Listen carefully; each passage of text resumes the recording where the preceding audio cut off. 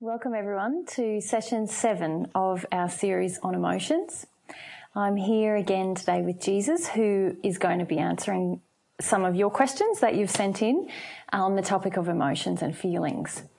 Before you proceed though with watching this section of the questions, we really recommend that you, if you haven't already, go back and watch the human souls. We did 3 sessions on the human soul, and those sessions provide a really good introductory framework to what we are now continuing to talk about. So we recommend you view those before you view what we're about to speak about today.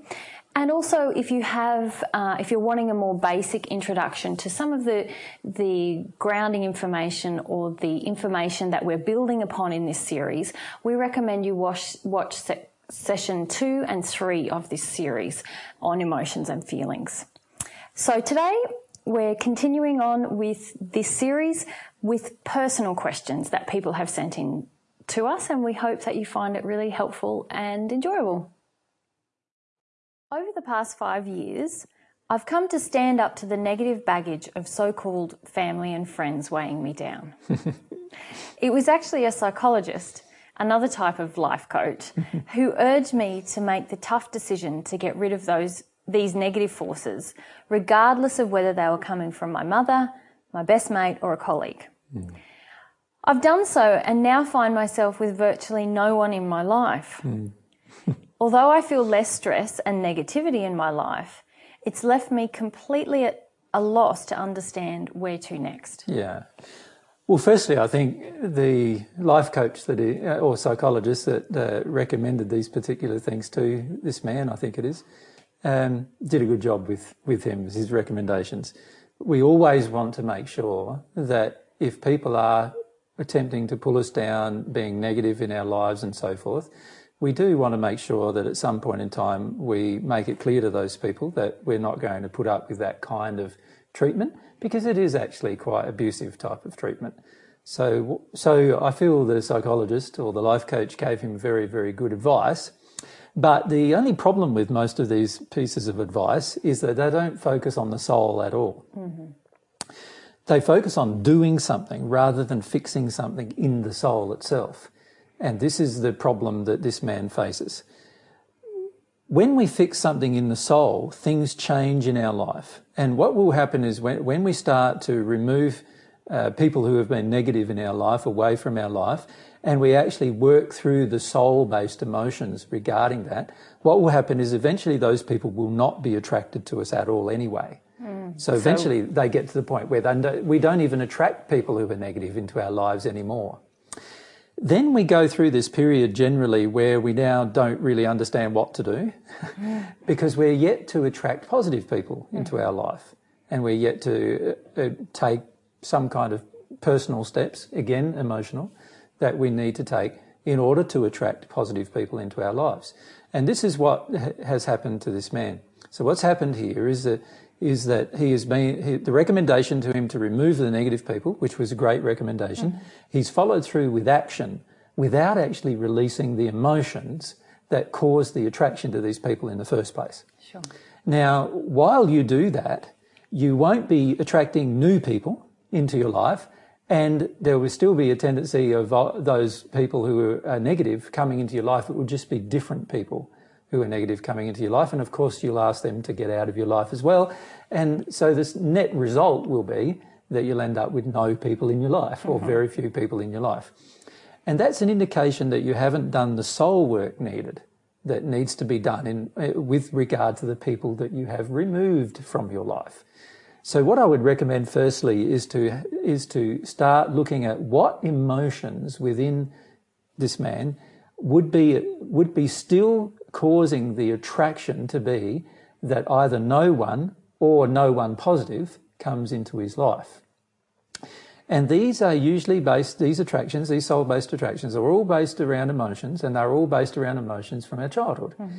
And so therefore they are things that he is going to have to work through with his mother and father, both genders, with regard to what kind of oppression he felt during his childhood, what before then was causing him to allow the oppression even as an adult, by these people and what feelings he has about those particular things. And what's happened is he has not truly felt about these things. If he truly feels about these things, what he will find happening is he will release from himself the emotions that cause the attraction.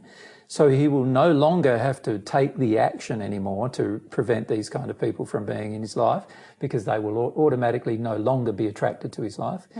And he will also then start attracting people who are more positive. Now, in terms of the group of emotions he needs to experience, well, that's, again, another discussion in itself, because there are a large group of emotions that a person needs to go through and experience if they are in a place where they have removed negative people from their life but not attracted any positive people. And these kind of emotions generally are related to the negative people themselves and what kind of things he feels about that. So there's feelings associated with loneliness, hopelessness and other kinds of emotions. There's also feelings where there is this still internal allowance of negative behaviour towards oneself. So that's a lot about one's self-esteem and self-worth, and working through childhood reasons why that worth is low. And if he looks at the people he has removed, and I suggest with this man he's found that a lot of it has had to be family-based problems. So he's removed some of these family-based influences that were negative.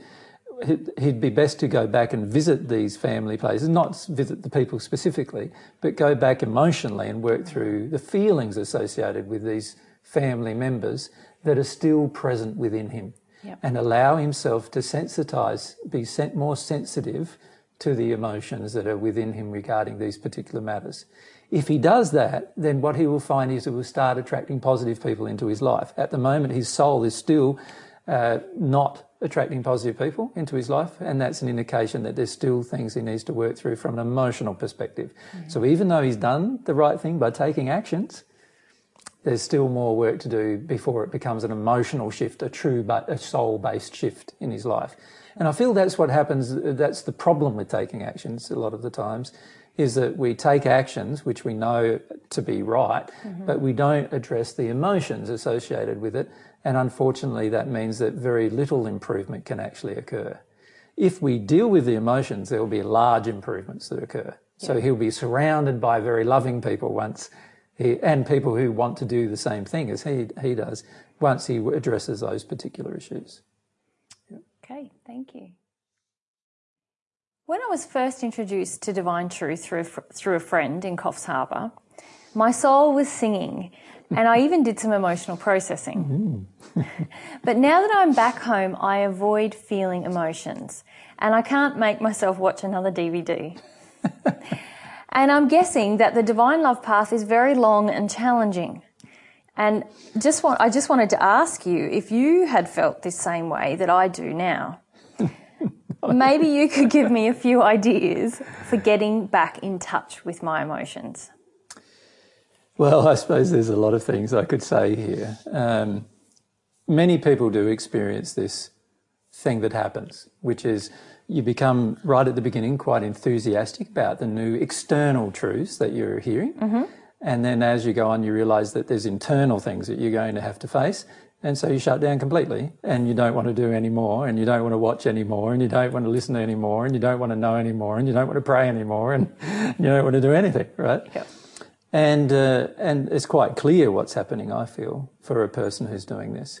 Firstly, they don't want to come face to face with the personal truth in their lives. So the first step is to try to come face to face. Now, she asked me the question, have I ever been through that? No, I haven't. I'm sorry. But the reason why I haven't is because I want to come face to face with the personal truth in my life. I don't feel resistive to divine truth ever. I'm always fascinated by God and God's truths.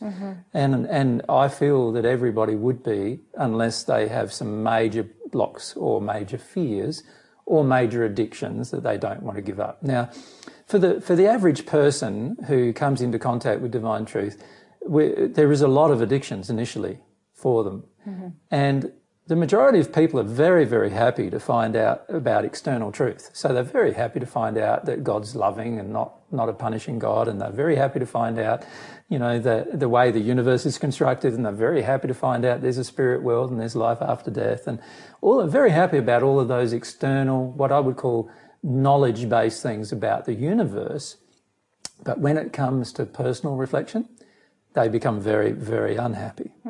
And they're very resistive. They do not wish to go through anything personally. They don't want to feel anything. They don't want to feel their personal pain, and they don't want to progress and connect to their emotions and connect to the emotional pain that's stored within them. And that is usually because there's a lot of anger. Then there's a lot of addictions that the anger drives, that drives the anger, sorry. And there's a lot of fears that are usually underneath the person being so resistive. Now, this lady is very angry about having to make any personal progress. And while we can remain in this kind of anger for long periods of time, the question we've got to ask ourselves is, what do we really want? How am I going to use my will? See, if I really want a relationship with God, I won't let such things stop me. If I really want to continue growing for the rest of my existence, I won't let a few emotions, a few painful emotions, and when I say a few, it might be 10 years of painful emotions for some people, but it's highly unlikely if they allowed their emotions all the time. But let's say it is 10 years. Surely 10 years of some painful emotions is worth like thousands of years of joy, like in terms of making that progress. So I feel firstly, a person who's in this state does not have faith in God, does not have faith that they actually can work through emotions. They don't have faith that actually the way is about having to do soul-based work on emotions. And they want there to be some other way of getting closer to God. And there is no other way. And I think it's wonderful that there's no other way, because you can't manufacture it, you can't skip over things. You've got to be really sincere to be on this path. So my suggestion to this lady and others is, the question really is, are you sincere about truth? And I'm suggesting to you that if you're resistive to personal truth, then you're not really sincere about truth. And you can then later say to God, oh, well, I didn't know this and I didn't know that. But if you're resistive to personal truth, that's the exercise of your will to resist the truth. And you can't blame anybody other than yourself for that. And you can't blame your parents for that. You can't blame your childhood for that. You can't blame all the painful emotions even inside of you for that. That's your personal resistance to truth. And you need to somehow decide to work your way through it. Now, usually when a person is this resistive, they're usually angry that they have to do it. And usually that anger is a lot around things like, somebody else put these emotions in me, so somebody else should have to take them out type of reasoning.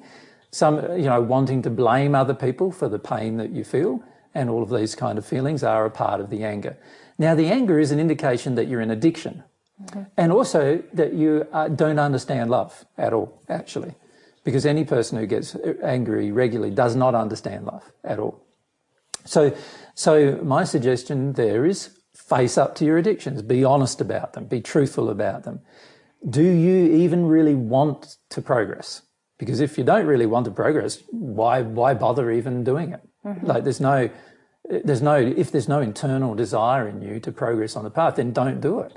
But you are going to bear the consequences of such decision. You're going to have a much less happy life in the long term. You are also going to have much more struggle in your life in the short and long terms, because you're resistive to God's whole universal structure of love. And if you're honest with yourself, you don't really want to become more loving. So you've got to look at why you wouldn't want to become more loving. Now, sometimes that's anger that is driving that. Sometimes it's addictions driving that. And sometimes it's fear driving that. So for the person who's angry, then there's a lot of usually justifying emotions for their rage. For the person who's in their addictions, they just don't want to get rid of their addictions, because if they're afraid that if they get rid of their addictions, there'll be nothing left. And that's often the case once you start doing that. So they don't want to get rid of their addictions. And they definitely don't want to come face to face with their fears and have to work their way through them as a child would work their way through these emotions. So I feel this is a very important thing, that we need to at some point decide that we're going to actually feel these childlike emotions that are still locked up within us, and that we actually use our will in a positive manner to become more loving. And the only way we're going to become more loving from God's perspective is by removing from ourselves, through experiencing these emotions, removing the emotions that cause us to be unloving. And if we're not sincere about that process, yes, you're going to find the divine truth path or the way very, very difficult. In fact, impossible, because God's constructed it in such a manner. God's constructed it that you have to be sincere. You have to have a true longing for God, and you have to have a true longing to know the truth about yourself and the truth about the universe. And you can't just know the truth about the universe and ignore all the truths about yourself. Because you're living in a universe, and everything that happens to you is going to be based around loving laws trying to correct your unloving ways. And so, of course, and how long it takes is going to be completely dependent upon how willing you are. So if you're very unwilling, it's going to take hundreds and hundreds of years, maybe thousands of years, right? And there's many people that have taken tens of thousands of years. So that's an exercise of your will. Or it can only take a few years if you exercised your will differently. But it's going to depend a lot upon you. So some of her questions are, I feel, I don't know, demonstrate a lack of faith in God, demonstrate a lack of faith in the way, and I'm not saying she has to have faith in God or faith in the way, but does she want to have? What does she want to do with her life? And also, she's basically saying that she's guessing the divine love path is very long and challenging, and I go, well, no, the divine love path is actually forever. It's not. It's not just long. It's going to be the rest of your life, forever. You know. So I suppose that's very, very, very, very long, if you look at it that way. But it's only challenging when we resist everything, and this is what I find quite strange: is that people have all of these challenges on the path, and they don't acknowledge that the challenges are a direct result of their own resistance. So can I ask you about challenges then? Because it seems to me that challenges are difficult when we resist them, but we can have challenges that we embrace, and they actually, so the error, for example, is going to be challenged by truth. But if we're willing party to that challenge, then it's not such an arduous or difficult thing to face that challenge. Is that correct? No, you enjoy every challenge. Because you feel like, this is another opportunity to grow. You see, once you've received some of God's love, you're a very positive person. You're very optimistic. So you're not pessimistic at all. You don't think, isn't this terrible? This is going to last forever, or any of those kind of things. You feel completely opposite of that, because you've received some of God's love. You know that God's optimistic. God's optimistic that you can go do it. God created your soul to do it. You understand these things. And so you feel very optimistic about every challenge. And so you don't even see them really as a challenge. You just see them as, wow, this is a great opportunity for me to grow and to change. And why wouldn't I take the opportunity? It's an opportunity God's giving me right in this moment to do that. So I don't even see them really as challenges. I just see them more as events that my soul attracts to demonstrate to me where I'm out of harmony with love, and I have the option, and of course I desire to always take that option, to actually see the truth of what is really going on, to feel about the causal emotions that exist in me that attracted the event.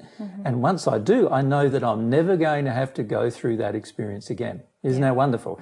Most people in their day-to-day life, every single day, have similar experiences that are negative, and they go through them the next day, and they have no hope that it's not going to happen again, because they don't know how to stop it from happening.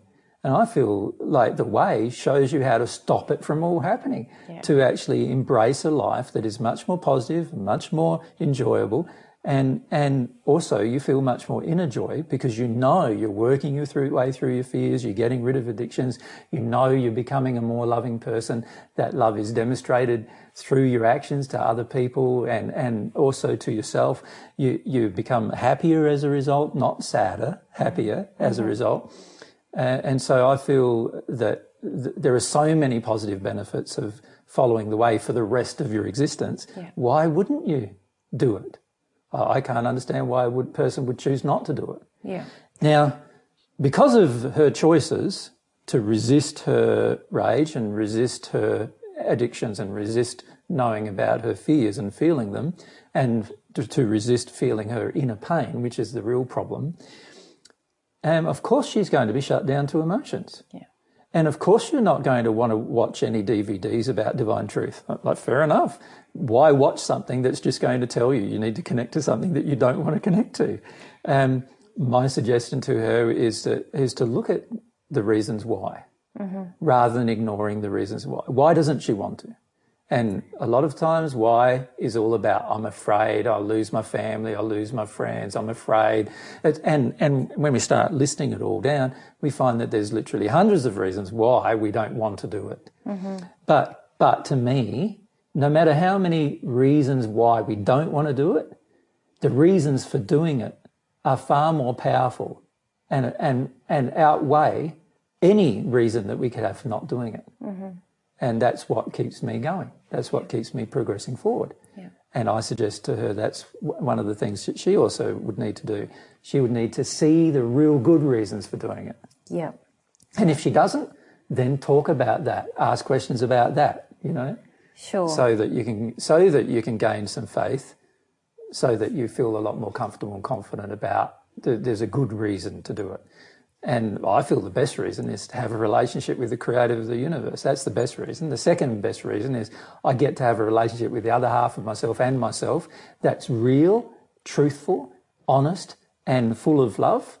And then I also get to be a more loving person in all of my interactions with other people. And as a result of that, I also attract more loving interactions with other people. Now, I think that's fantastic.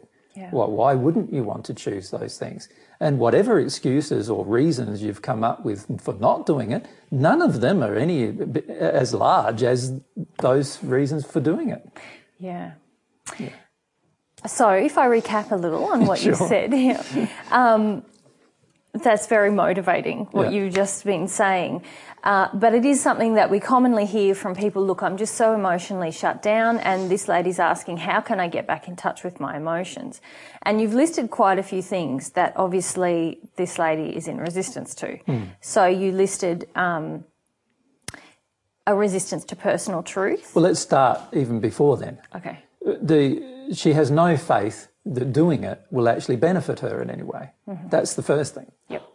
And then because she has no faith, she's got a complete resistance to personal truth. Yep. Right?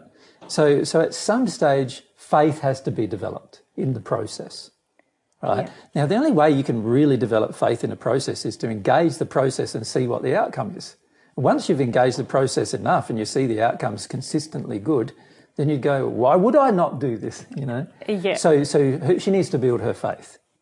And the only way you can really build your faith is by engaging a process as an experiment and seeing what the outcomes truly are, and then allowing yourself to measure that and remember that.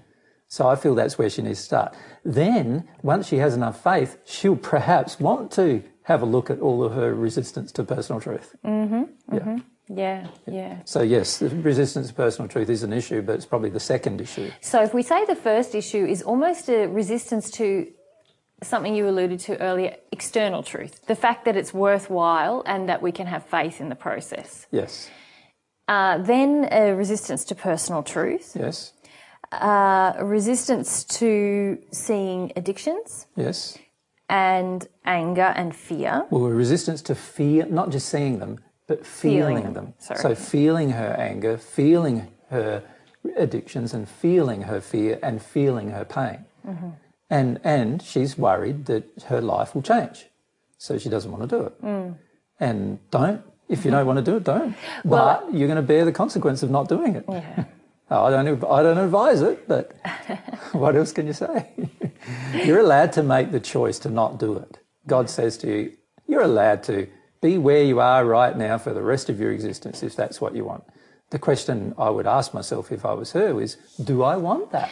Do I want to live the current life that I have for the rest of my existence? Because that's what I'm going to do if I don't change. And if I don't embrace some kind of change that's real, I'm going to live this life, not only all the way through my life on earth, but I'm going to live it also in the spirit world. It's going to be a pretty mundane life for the rest of my existence unless I decide to do something different. Yeah. And my suggestion to her is there's plenty of motivation to do something different. There's plenty of, truth that would motivate you to do something different. You've just got to question about whether you really believe any of it. Yes. And the only way you can improve your belief is by reading, studying, experimenting. And to do that, you're going to probably have to watch a few DVDs to help you, unfortunately. I think it's an interesting question in that I know a lot of people who just sort of say, I was feeling emotion, and the emotions ran out, sort of they went away. And yes. I'm so amused by that because that's an indication that fear and addiction's just kicked in. Exactly. And I suppose that's what I wanted to highlight because I've been one of those people where you just go, it's all gone and dried up. And it's easy to sort of throw your hands up and go, that's nothing to do with me. I wonder what it is. And sort of not really think it's actually because there's something that I want to avoid right now, a fear or an addiction that I'm purposefully avoiding, which has caused the emotions to dry up. Because I know when we first met, I just thought emotions were like, what are emotions? I don't know. Well, I didn't even like having them. And when I started, I didn't know what they were either. So that's okay. I feel everybody gets to that stage. But to get beyond any of these stages, you've got to develop a desire.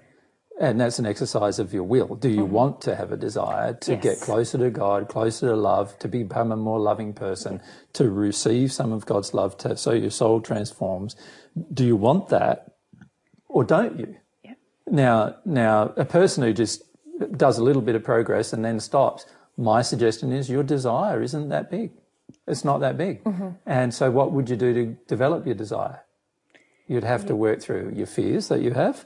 But you'd also have to look at your will. Yes. Do you really want truth? Do you really want love? Do you, or what do you really feel about those things? Yeah. You're going to have a little bit more stronger self-analysis rather than just asking Jesus, what's my problem?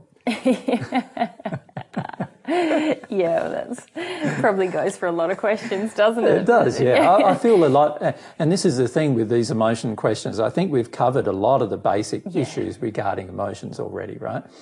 And a lot of these individual questions, while they're interesting and give us a way to illustrate the problems that people face, at the end of the day, asking somebody else as to what's going on for yourself, while it can help you work through what's going on for yourself, you've got to first ask yourself, how strong is your personal desire to really do it anyway? To really know anyway.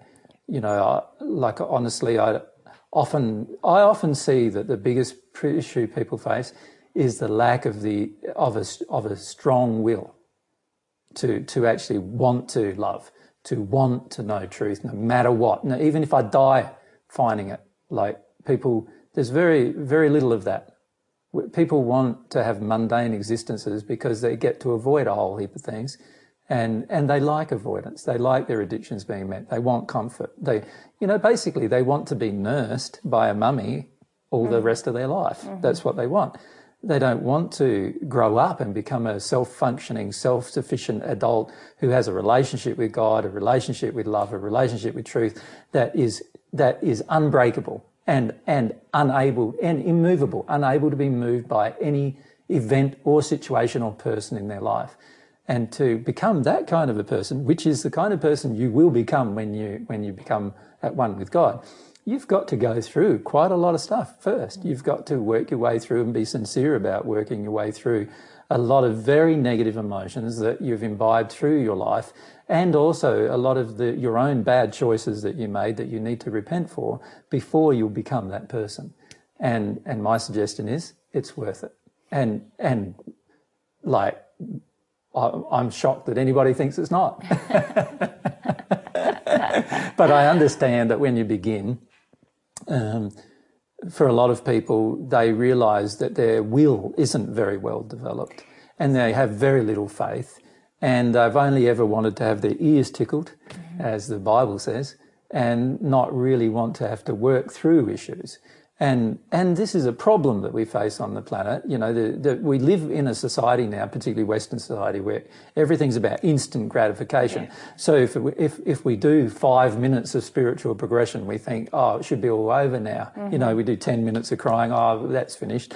You know, and to be frank, no, it didn't enter you in 10 minutes. Yeah. It entered you over years and years and years, generally, of oppression. How can you expect that something that's entered you over years and years and years is only going to take 10 minutes, half an hour, days, weeks, or even months?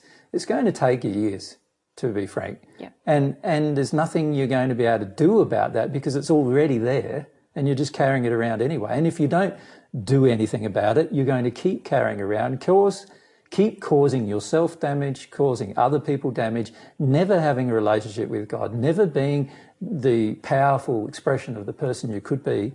And so, like, why would you want to choose that? It makes no sense to choose that from a logical perspective. Yeah. So I would just encourage this lady to look at those things that we've mentioned. In amongst those things are some of the reasons why she stopped emotional processing. Yeah. And honestly, once she works through those feelings, she'll probably feel attracted to listening or watching some DVDs, or they're not DVDs anymore, they're videos on YouTube or whatever. And she'd also probably be much more attracted to really developing her relationship with God, her relationship with herself, her relationship with her soulmate, developing the love that comes out of her wanting to know the truth about her life, not only external things, but wanting to know the truth about her life. Yeah. What's happened to her, the feelings that she has, and feeling those feelings because she's going to feel alive when she does. Yeah. So that's what I would recommend to her. Yeah. Yeah, it really is worth it, hey? Yeah. Our next question comes to us from Nikki, and it's a little bit lengthy, so bear with me while I read it out. No worries. She says, I'm someone who, others tell me, lacks emotional expression. Right. I assume the average person feels and shows their emotion. Now I imagine a simplified emotional spectrum. Can I say firstly that the average person doesn't feel and show their emotion? No. Perhaps more than she does. I've met Nikki, so... and I find that many people who have an Asian background, which Nikki does have been heavily suppressed emotionally during their childhood. Yeah. And so they do find emotional expression difficult. But don't assume that everybody finds it easy and you find it difficult. The reality is pretty much everyone on the planet finds it difficult to express true emotion. Yeah. Yeah. Okay. Yeah. Well, she's got... she's imagining an emotional spectrum. Yeah. So there's her... Yeah. The average person, the very emotional, and the goal, whatever that is. Whatever that is, and that's indeterminate, I gather. Yeah, she's not quite sure what that is at the moment. Sure. And she gives an example. I know at least one person who is more emotional than the average person.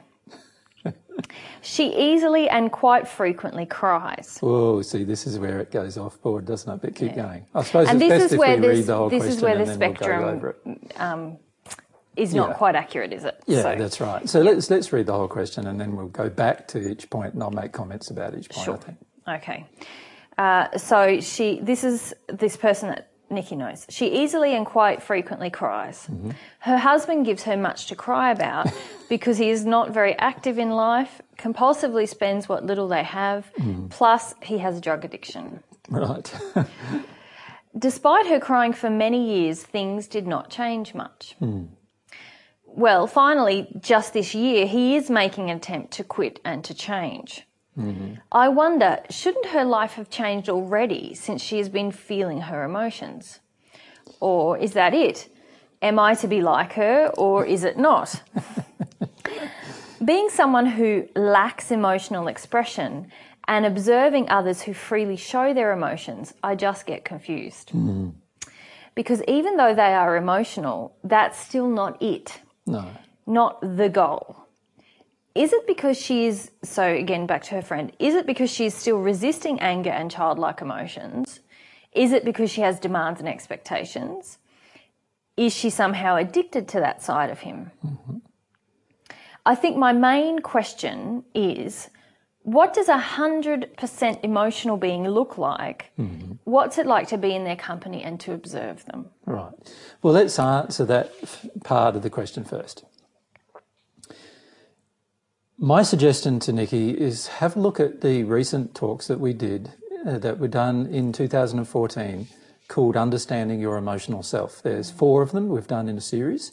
And the reason why I recommend to you that you have a look at those 4 particular videos, which will be in the end probably about 12 hours of viewing, sorry about that,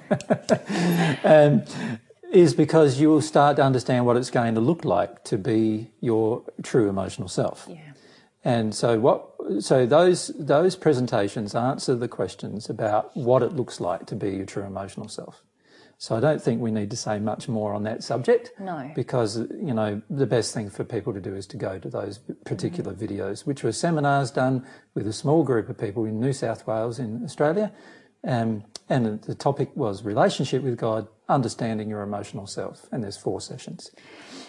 So if we go back to Nikki's story then. Yes, so let's look at the story because there are comments we need to make about the story. Yeah, and really she's asking a kind of a question from someone who's not feeling very much emotion herself. Mm-hmm.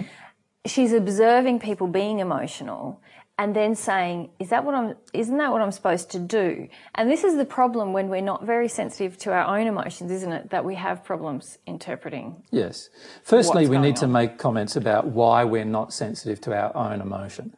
And that is because we're either in complete denial of our own emotion or we're terrified of feeling our emotions. Now, most people who are in complete denial or terrified of feeling their emotions have had a very difficult childhood emotionally. What that means is that they were taught at a very, very young age to not feel their emotions. And so it does take a fair bit of time and self-reflection and self-analysis to be able to start allowing yourself to feel what you really feel. Mm-hmm. And that's going to take, it's like a softening of your soul, I suppose you could call that. And that's going to also take looking at the issues of suppression, which is what we discuss with how the human soul functions, looking at the areas of resistance and suppression, and also all of the rules, if you like, of how the soul functions. Because you need to understand that you're not going to be able to absorb new things into your soul from an emotional perspective unless some of the old things leave you. And if one of those old things happens to be your belief about emotions, then of course that's one of the first things you're going to have to address. Yeah. So I would recommend firstly for such a person to look much more sincerely at how the soul functions, and to, rather than seeing it as I'm not an emotional person, you are an emotional person, understanding that every single person has been created to be emotional being by God, and if we're not, then it's because there is damage that's been done to our soul. And instead of saying I am not an emotional person, which is basically saying I am that unemotional being, you're really better off saying I am a person who has been damaged quite a lot and I don't feel my emotions well as a result. Yeah. So in other words, you start to see not being as an emotional person as damage rather than seeing it as a part of your nature or personality, because it's not a part of your true nature and personality. It's a part of the hurt person that's inside of you and not a part of the real person who's inside of you. Does that make sense? So that's the first thing you need to come to terms with. Would you like me to read back through the question? So let's go back over now. So we've answered that question as to you know the general comments about saying I am an emotional person and that person's not an emotional person, or there's so-called emotional spectrums. I don't agree with any of those things, because all of us, and I've lived in the celestial kingdom, so I know that every single person who's in the celestial spheres is an emotional being. and it doesn't look like her friend crying all the time, by the way. So we need to define what it looks like. Can we talk about, I feel we define that a lot in understanding, in the sessions, understanding your emotional self. So rather than regurgitating all of that information, I think we need to look at her specific situation and make comments about it. All right. Yeah. So she says one person she knows is more emotional than the average person. Mm-hmm. She easily and quite frequently cries. Mm-hmm. Her husband gives her much to cry about because he's just not very active in life, compulsively spends what little they have, plus he has a drug addiction. And it's very interesting here, you see. See, Nikki is seeing it as if her husband is the problem. This woman, her friend, her husband is the problem. It's not the problem. The problem is this woman has no self-love at all. And when she's crying, she's not crying any causal emotion. What she's doing is she's having a tantrum about somebody else, her husband, not loving her and causing her trouble. Mm-hmm. But she doesn't want to leave this man. She doesn't want to have to love herself. So what she's doing in this relationship, this woman, is she's hanging around in a relationship where she doesn't have to love herself. She doesn't want to love herself. And she wants this man to love her. She wants this man to do all of her work for her, basically, emotionally. Mm-hmm. She wants this man to provide all of her emotional needs. Now, of course, she's attracted a man, under these circumstances, you will attract a man who doesn't do that, who spends all your money and doesn't make you feel safe and secure financially, and who, abuses alcohol or drugs or something else, and that makes you feel like the alcohol or the drugs is the most important thing in his life and not you, and a lot of other reasons and then of course this person, the woman, starts crying about all of these things. And all of her crying is just having a tantrum about the fact she's not getting what she wants. Mm-hmm. Now, that is not processing causal emotion. She's not even processing her anger about how she feels, and she certainly doesn't want to love herself. Mm-hmm. If she wanted to love herself, she wouldn't, for one moment more, put up with that situation. Mm-hmm. She would say to the man, look, I love you, but I also must love myself in this circumstance or situation, and that requires that I leave you for a while you sort yourself out, and while you get rid of your drug or alcohol or whatever other abusive issue he has towards himself, and while you take more self-responsibility in your life, and I will need to work through all of my addictions as to why I haven't done this 20 years ago. Yeah. What caused me to stay in this relationship for such a long time, or 10 years or however long it is, what caused me to stay in this relationship for such a long time while it's abusive towards myself. Yeah. Now, this woman does not want to become more loving. She wants her husband to become more loving, and she doesn't want to have to change herself. She doesn't want her life to change without her husband doing all the work, right? That's not the way it's going to work on the divine truth path. Mm-hmm. That's not the way. Mm-hmm. So this woman may be crying, but she is not working through any causal emotion from her childhood.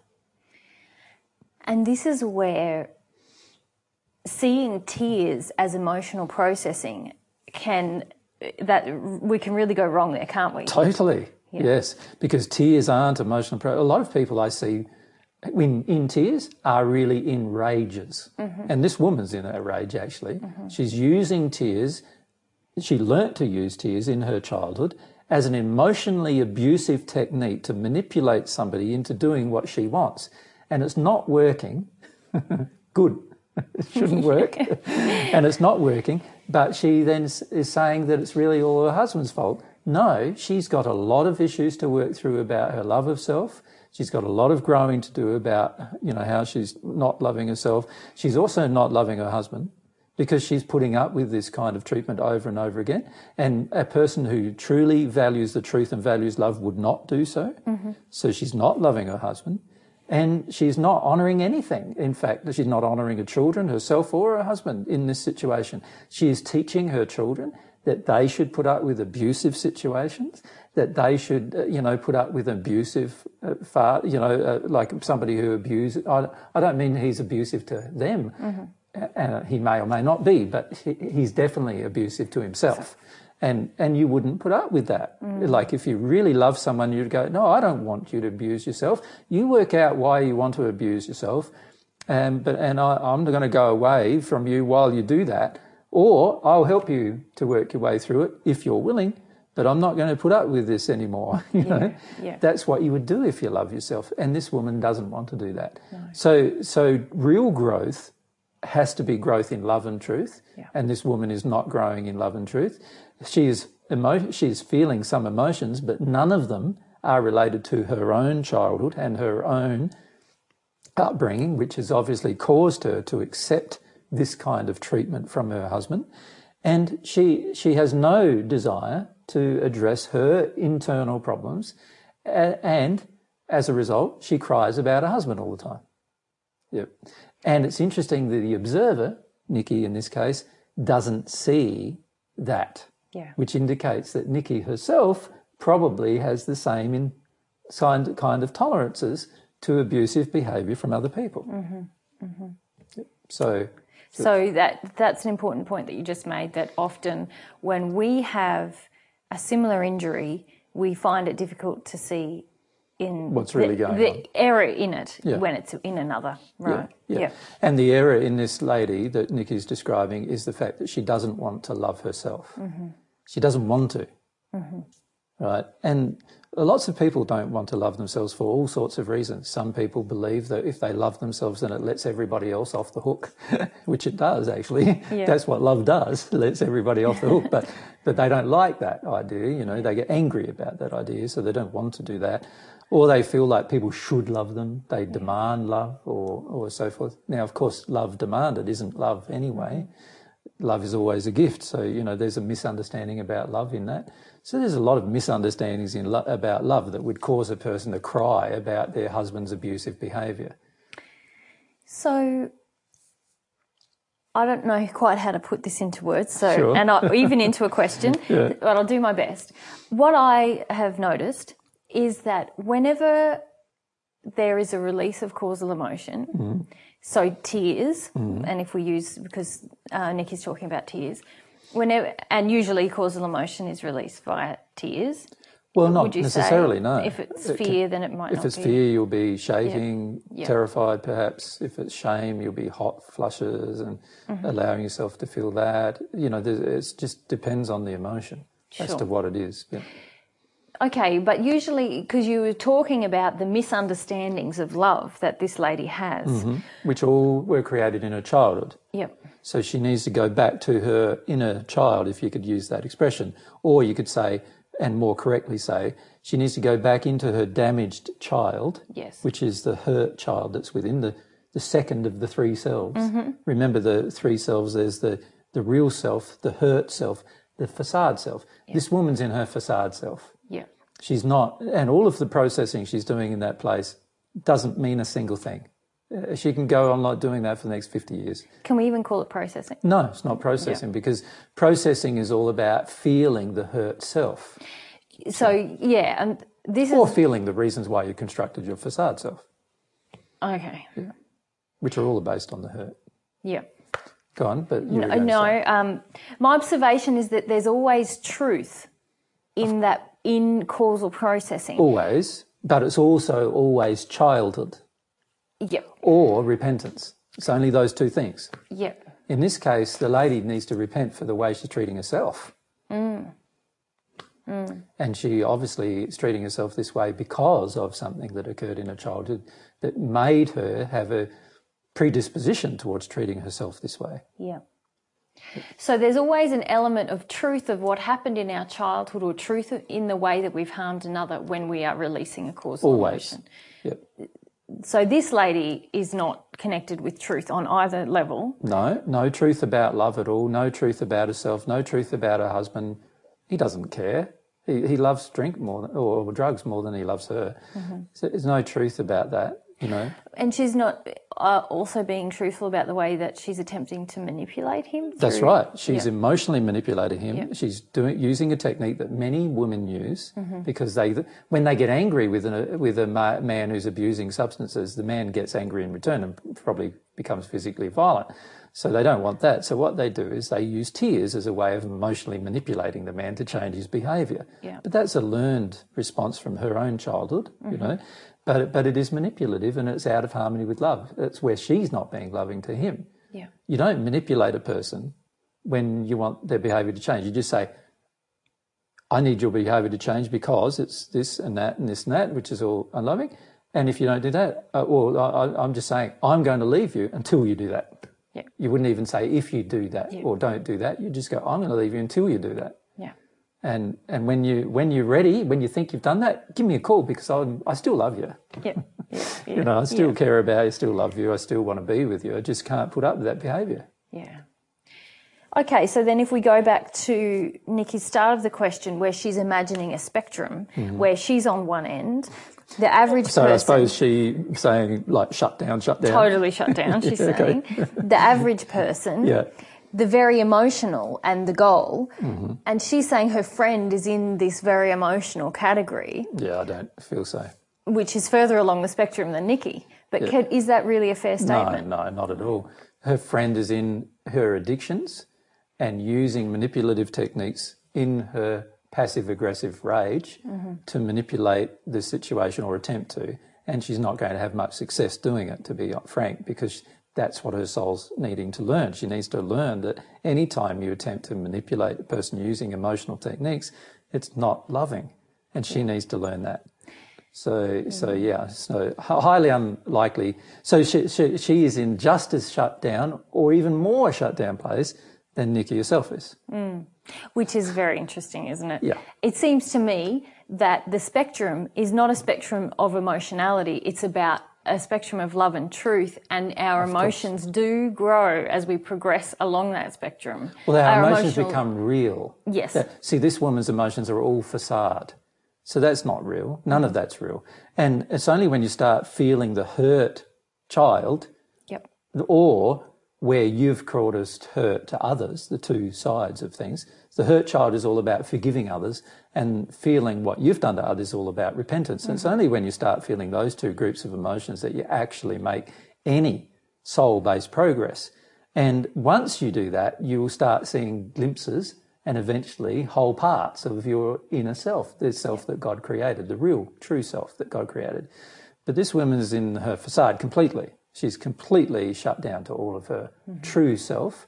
And I'm saying this woman, the woman she's describing, that Nikki's describing, her friend, is shut down completely. Now, Nikki herself is shut down too. She's in denial, but she's not using as many emotionally manipulative techniques. Because she probably wasn't taught to do that in her childhood. She's using denial as a tool and fear as a tool to shut herself down. And that's different techniques.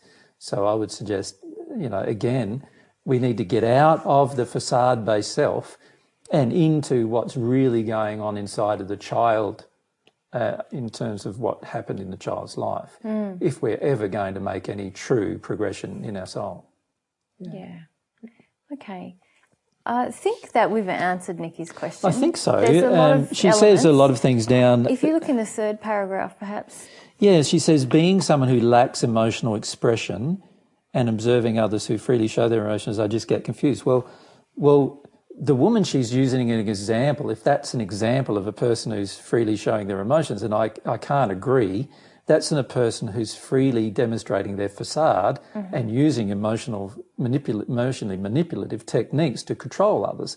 Now, that's not what I'm recommending to people. No. In fact, that's a long way away from what I'm recommending to people. So I wouldn't say, I feel that such a person who does those things lacks just as much emotional expression as someone who's completely in denial of their emotions or completely shut down like Nikki is. So I feel that they're equal, like that there's not someone that's better than others. And this is why Nikki's getting confused. Yeah. She's getting confused because she's judging something by observation, looking at a person, but then she's seeing the person's life not changing. Now, what that indicates is that if this person's life isn't changing, then it means nothing is happening. Yeah. No soul-based change is actually going on. Yeah. So let's be honest. What Nikki needs to do here is be honest about these people that she sees being emotional and go, has their life changed? No. If their life hasn't changed, then they're not expressing emotions from their true self or from their hurt self. They're only expressing emotions from their facade self, which is all about anger, rage, passive aggression, using emotion as a manipulative tool to change other people and so forth. None of that will cause any change. In fact, it will cause a darkening of your soul if you keep doing those kind of things, right? And I can understand why Nikki might be confused if she's thinking that that is the way to progress, because it certainly is not. Yep.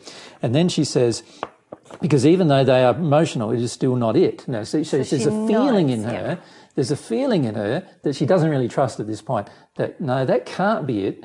And the reason why this feeling exists is because she's going, oh, but her life's not changing, so something's wrong.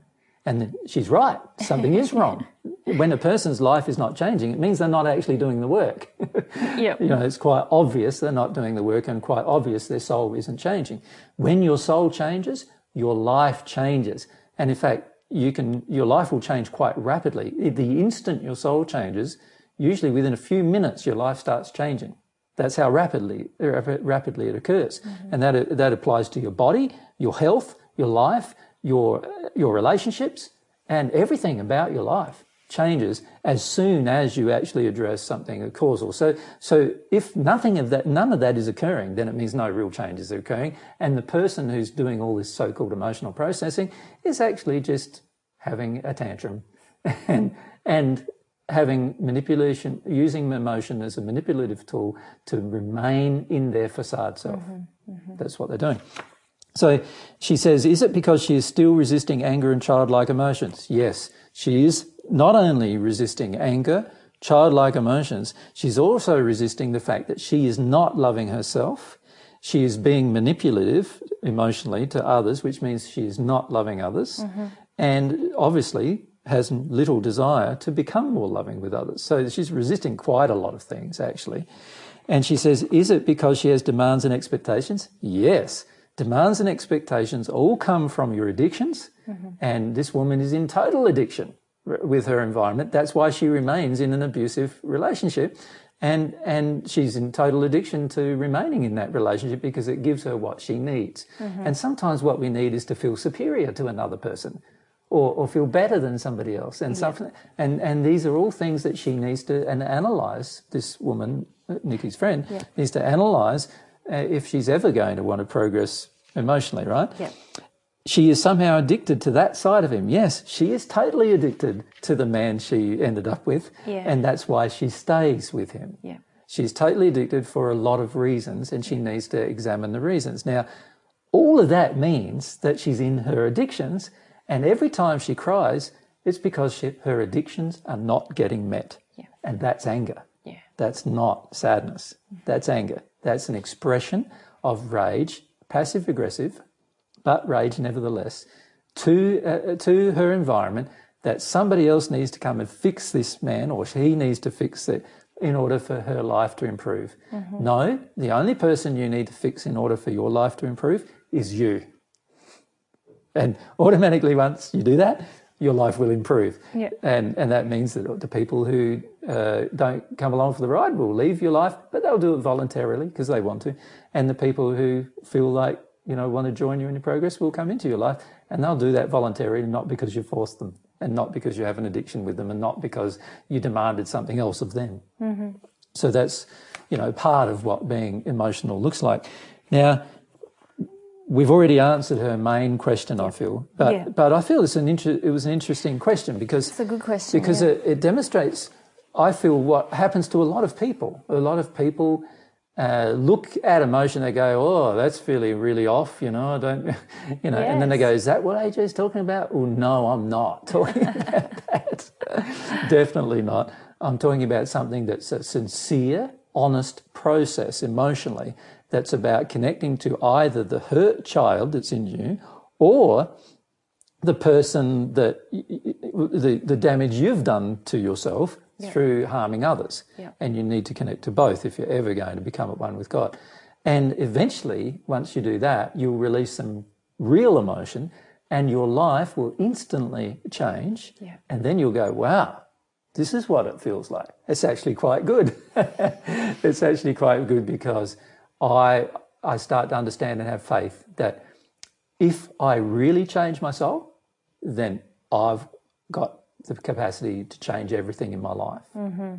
And everything in my life will change once I change my soul. And once you understand those particular things from it and have faith in that, wow, you can make some very good progress on the path because you've come to terms with some very basic truths about the path itself. Yeah. But the process you're describing sounds very personal. Yes. So it's not necessarily, we're not necessarily spewing our emotions out onto other people. Yeah. We're introspective and reflecting and asking for God's truth on things, and we're experiencing emotions in that process. Correct. But it's not necessarily just whatever emotion we feel is releasing something. No. Yeah. Because a lot of the emotions we feel come from unloving sources within us, and they are all about our demands and our addictions not being met. And as a result, they are unloving emotions. They are emotions that we perhaps still need to feel so that we recognise them and go, wow, I really feel like crying now that my husband spent all my money. Why is that? Why did I even give him the ability to spend all my money? Yeah. You start to question those particular things, and that's important because you do need to question those things in order to become more loving of yourself and more loving of your husband under those circumstances. So yes, you need to question all those things, but it's going to be a very sincere, honest process, and not a process that is just like that never-ending crying about the same situation for years and years and years with no change occurring. That's a passive-aggressive rage, an attempt to manipulate the environment through your crying, and that's not very nice at all. And actually, it's actually going to cause a degradation of your own condition, and therefore more pain for you and everyone around you in the longer term. Yeah. And that's not what we're talking about when we're talking about connecting with yourself emotionally. Thank you very much. Yeah. Our next question comes to us from Catherine. Yep. She asks, there are so many different levels of fear, anxiety, agitation, up to full-blown terror. I find myself in one of these emotions frequently. I feel I'm connecting to some of the emotions causing the fear, but my fear is being ramped up. Is this normal, or am I not feeling the cause? Well, g'day, Catherine. Good to see you again. Yes, this is something that we need to be conscious of, is that usually when we begin emotionally processing any causally based emotion, so childhood emotion, we go through a whole series of stages or steps. Now, I've written about them many years ago, and probably what we'll do at some point is probably have a Q&A about those steps. I'd really because like to. we realise it's something that a lot of people have never read, and therefore probably don't really understand. But let's go through some general parts of the steps. Firstly, you go through an intellectual awareness, or you start with no intellectual awareness and no soul-based awareness. Yeah. Usually that's where you start. In other words, you're in complete denial, both intellectually and emotionally. And then, of course, the first step generally is we become intellectually more aware. So in other words, we go, well, you know, I must have some emotion because my mum and dad treated me this way, and my school people treated me this way, the teachers treated me that way, and, you know, through my life so I must have some emotion that I have to feel, but I just can't feel it. So this is what I would classify as an intellectual awareness developing, but still not much emotional or no emotional awareness. Then as we go down, and I won't illustrate in this discussion all the different steps down into to a soul-based awareness, but as we go through the intellectual awareness stages, and there's 4 or 5 of those, we get to the point where we start becoming emotionally aware. Yeah. And this is what's happened to Catherine with regard to her fear. So before it was just all a sort of theoretical discussion. Now she's starting to feel some of her fear. So she's gone from being completely emotionally unaware of her fear, in other words, suppressing this fear, dramatically suppressing it inside of her soul, resisting it completely, which is all about the principles of resistance and suppression in how the human soul functions. And of course, while she's been resisting and suppressing those things, she has not been very sensitive to other feelings either, because once you shut down one emotion, you also shut down others. So she's been in this state for a lot of her life, Yeah. shutting down whole groups of emotions. Now that she's started to allow herself to get into a state of emotional awareness, she's starting to feel some of these feelings that she's processing. Now, there's 7 or 8 steps of emotional awareness too. Some of them we go through instantly and other ones take many months to achieve, depending on the levels of emotional resistance that we have to the experience of an emotion. And this is why I say we probably need to have a discussion about that subject at some point. But for Catherine, she started to go down into these areas of soul-based processing through some of the emotion. Now, when you go into this phase of your processing of emotion, the real emotion, the hurt child's emotion in this case, because all of our fears generally are related to the hurt child's emotion, what happens is that there is an intensifying of the emotional experience. That's because you're now in allowance. Your allowance of your emotion is improving, and therefore the emotional experience, which you have been up till now suppressing, is now improving. So in other words, you're now becoming more sensitive to the emotions that are inside of you. And of course, if the emotion is fear, then that means that you'll become more sensitive to the feeling of intensifying fear. You'll start feeling it bodily, you'll shake a lot. Stuff before that you weren't even doing at all, you now are exhibiting through your body. You're releasing this, if you're truly releasing, you're releasing this causally based emotion. Now, during that phase, it does sometimes feel like it's intensifying. The reality, though, is this level of fear has always been in you, but you've just not allowed yourself to experience it, and you've used techniques, sometimes a lot of techniques, in order to suppress it. And some of these techniques include physical techniques, such as using, your movement and your way you get, moving out of the way of emotion, busying yourself, working hard. I know working hard's been a very big thing for Catherine. So she's been used physical ways of avoiding the emotion. She's also used emotional ways of avoiding emotion. In other words, substituting emotion for other emotion, blaming herself when she shouldn't be blaming herself and things like that. She's used emotional techniques. She's sometimes resorted to substances like food, for example, to avoid the emotion. And most people have a long list of ways that they've used to suppress and deny emotion. And then as they've deconstructed that, which I know Catherine has done over the last few years, you start becoming more sensitive to what's really there. And for a lot of people, it is a shock what's actually there, the depth of the intensity of the emotion that's present. But the emotion isn't actually intensifying in the sense that that emotion has always been there inside of you. It's just that now you're allowing the experience of it. And remember, emotion, like energy, becomes emotion once you experience it. So this emotion is now being allowed to be experienced, and of course it has a feeling of intensifying. And this is a phase that everyone will need to go through with regard to every type of emotion, not just with fear.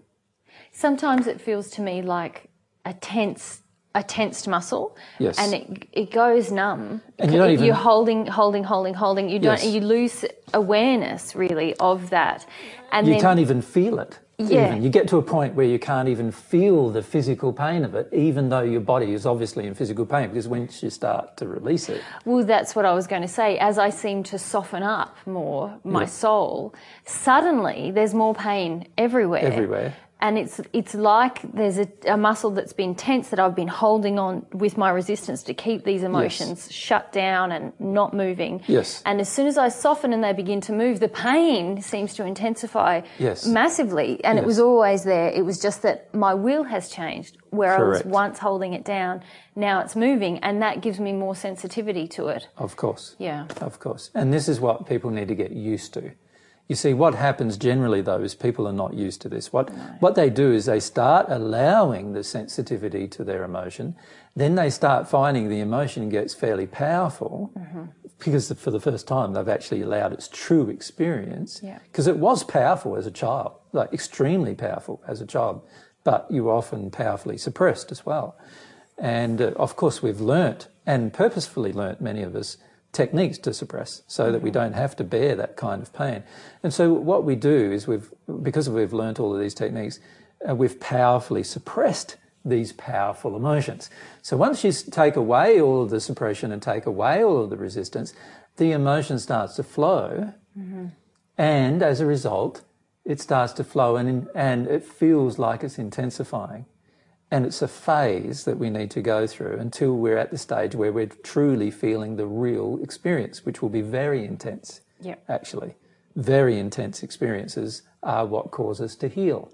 We allow the experience of the locked up intense experience, then we will have some healing effect from processing the emotion. And this is a process that we go through. It's the opposite process to how the emotion was suppressed. If you think about it, we initially had the emotion, then the heavy suppression instantly, and all sorts of techniques and everything, piled a whole heap of stuff on top of this emotion. And what we've done is start to pull it all apart, wash it all down, if you like, until we get down to the real problem. And the problem is going to be a very smelly problem because it's been festering in our soul for years and years and years, and it's going to be quite intense to go through it. And you need to learn how to process through intense emotions. You need to learn how to do that safely, and you need to learn how to do that, relying on God, and you need to learn how to do it for your own sake. And so that you don't have to rely on anybody else to do it. You need to learn how to do it without damaging yourself. You need to learn how to do it without damaging other people. And this is all a part of your learning process, actually, in terms of how you become your true emotional self. Is it a part of understanding our soul, really? And the will of our soul and the nature of our soul. And also that we don't have to fear emotion. Yes. You see, most people have tremendous amounts of fear of emotion itself, and fear is what causes most of our pain. If you're not afraid of your emotion, it's very rare that a lot of pain will occur. You'll have emotional pain, of course, but you won't have anywhere near as much or any physical pain once you're feeling your true causally based emotions, the hurt child emotions. So I feel she's going through a natural process, which she's begun. And I know Catherine, and I know that she's also now accepting more truth. She's finding more truth about her personal life is coming to her. She's found more and more out about the role her father and her mother played in her abuse. And as a result, there's going to be a lot of fear to feel, unfortunately. And the key is to rely on God and trust the soul's process. Just trust that soul, the soul of yours that God created. Trust that God created it to cope with anything, and allow yourself to go through the experience. Your fear of the experience is going to cause pain. So what happens for Catherine is every time she gets afraid of the deepening emotional experience, she often then tries to run away from the emotional experience, and that's what causes some physical pain and also causes some spirits to overcloak her in that moment and affect parts of her organs of her body and so forth. And that could all be avoided as long as she just allowed the process further. Okay, because I'd like to ask you about something else I've observed. So in this case, we know Catherine. We know she has a fairly sincere will to look at herself and to deal with her fear. But I have observed in other people, especially when it comes to the emotional release of fear, begin to touch into their fear. Their soul-based desire is not to experience fear and not to experience the truth about fear. And so they then attract a lot of spirits who are in a fearful state. The person doesn't want to be there themselves. They absent themselves, and a lot of spirits get involved in. It can feel like a ramping up of fear for that person. Yeah, but it's not really, is it? It's a projection from these spirits towards them of their own fear. Yes. And the reality is, when we try to avoid our own fear, we will receive these projections. And in fact, there are many, many spirits in the spirit world who have a complete desire for every person on earth to deny every fear, and they have a complete desire to help you deny every fear as well. And that's a whole different discussion about spirit influence, really, and how it occurs. Okay. Yeah. So in that case, we wouldn't see any relief. No. There'd be no relief. There'd be no growing truth. Yes. There would be no growing awareness of the situation, of what the cause is. There'd be no connection to the childhood experience, the fear-based childhood experience. Catherine's had many fear-based childhood experiences that have been suppressed, and that she's now allowing herself to open up to and remember and experiencing. And this is a good indication that she's actually doing some true emotional work. Yeah. Whereas a person who's just getting over clover spirits isn't doing those kind of things generally. Instead, they're really, because they don't want to face their own fear, they're now experiencing the fear of other people. And of course, if you don't want to feel your own fear, you will attract many people around you, both on earth and in the spirit world, who tell you, don't do it, it's dangerous. Yeah. You know, there are so many therapists have been told, you know, just be very, very careful how you, you know, work through issues with a person with regard to helping them, because it can be very dangerous. And it can be very dangerous, but only when a person is in desire to avoid. Yeah. And of course, most people who go to therapists have usually a feeling that they want the therapist to solve their problem, and they also generally have a feeling, as most therapists know, that they wish to avoid their own emotional experience. And this is what causes the danger. If you truly absorb and allow your own emotional experience, you will never be in any danger. Yeah. Great, thank you. Yep. Is it my fault that I was abused?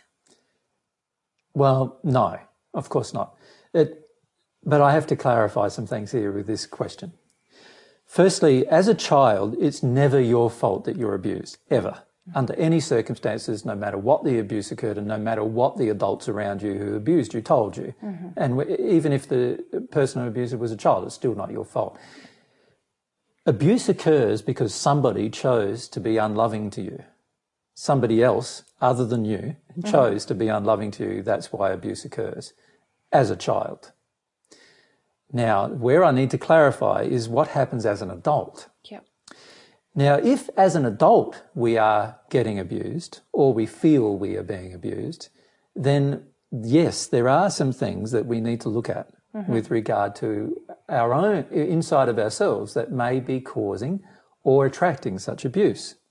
And when I say causing or attracting such abuse, what I mean is that there are issues within us about love that we don't understand, where we are not being loving to ourselves at the soul level, that is causing other people to believe that they can get away with abusing us. Yeah. See, as an adult, unfortunately, because abuse occurs generally as a child, quite frequently, in fact, as a child, most of these children grow up to be adults who are still really children. Yes. And the problem with that is that they still act like an abused child. Yeah. So because they act like an abused child, they don't believe that they have any power to prevent abuse. And because they don't believe they have power to prevent abuse, and they haven't worked through the issues of self-love surrounding abuse, they often attract abuse as a result of their unwillingness to go through those groups of emotions. Now, that's not their fault still. The fault of the abuse is always in the abuser. But we must see that if we are refusing to address childhood abusive issues, there is a high likelihood as an adult we will still attract abusive adults. Yeah. And the reason for that is that we are really still like an abused child that hasn't felt its feelings about it. And so the adults who see us don't see us as an adult who has self-awareness, the ability to prevent abuse and attack. They see us as a child still, because emotionally we still are. So they feel us as a child still, ready to accept abuse. And this is why a lot of adult people who have had abusive childhoods still get abused during their adult life. Because the thing coming out of their soul is that I'm still a child who's been abused, right? Yep. And so every adult around them who's sensitive to that goes, okay, I have an opportunity here. These are the damaged and very unloving people who believe that they are able to take these opportunities, and they are very evil in terms of their nature because they are willing to hurt other people. But they can scan whole groups of people and go, that woman over there even though she's 30, was abused as a child, and I know I can get away with abusing her again. And I know that if I abuse her, she will probably blame herself, right? Because she is oftentimes blaming herself from her childhood. And this is the part of the problem. She needs to go through the emotions where she felt like it was her fault, where she was told it was her fault and so forth, and come out the other side of that, and she'll realise none of it was her fault. Yeah. None of it.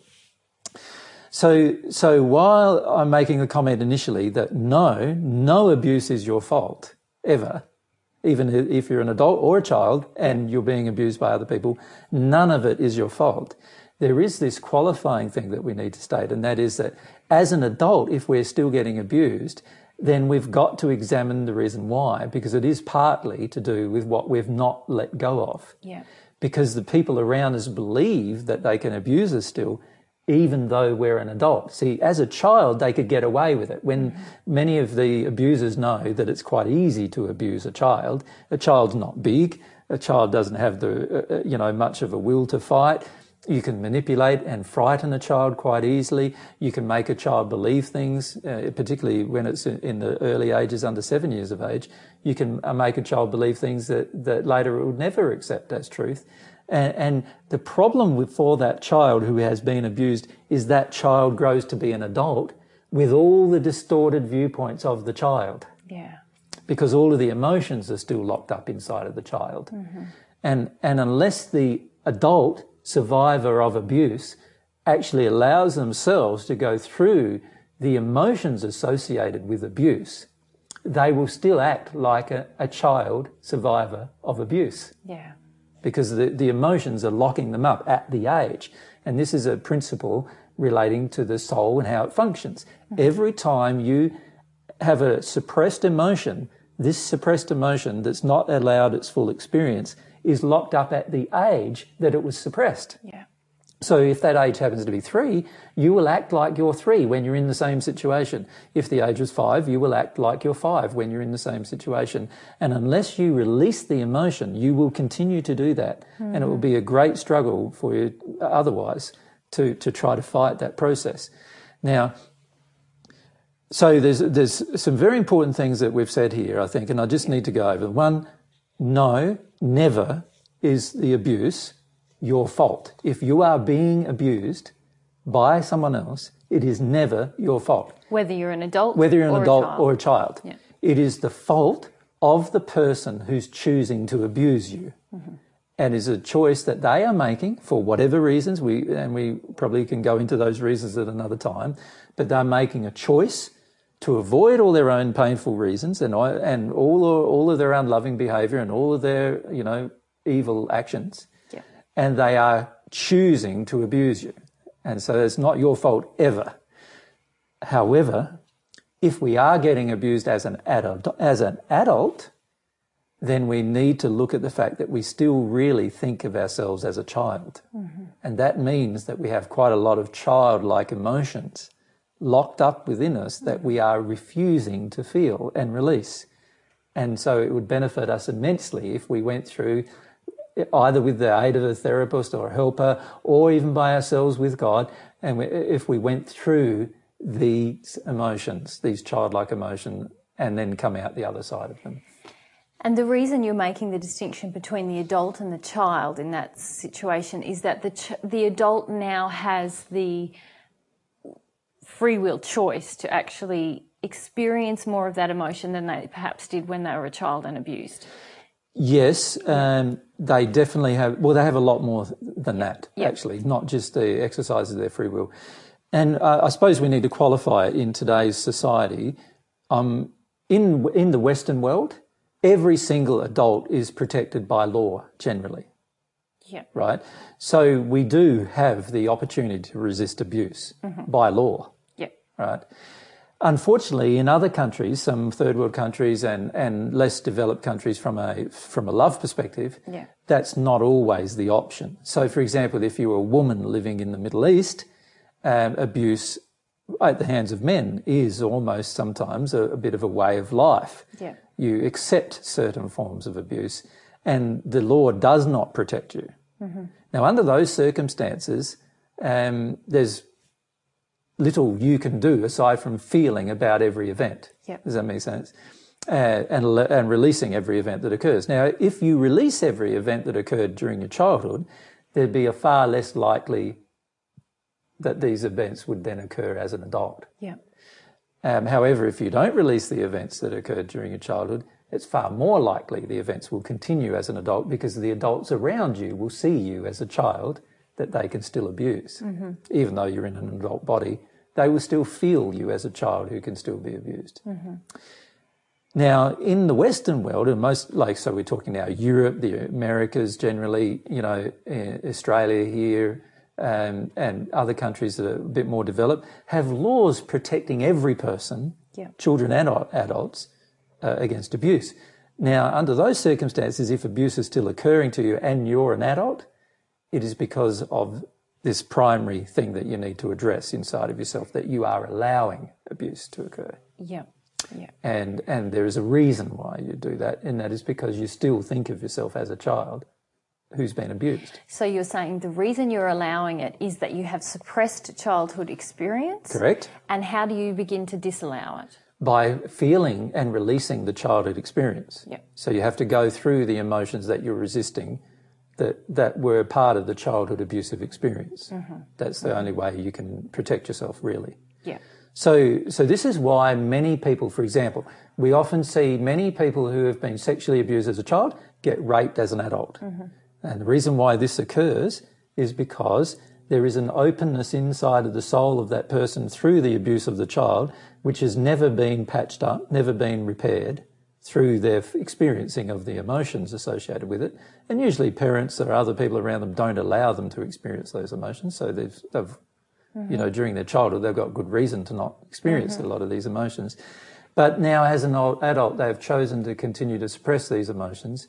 And unfortunately, that's going to attract abusive men who then think that they can get away with abusing the adult woman or raping her, in other words. And it's not her fault that she's being raped, because it's the abusive man's fault that she's raped.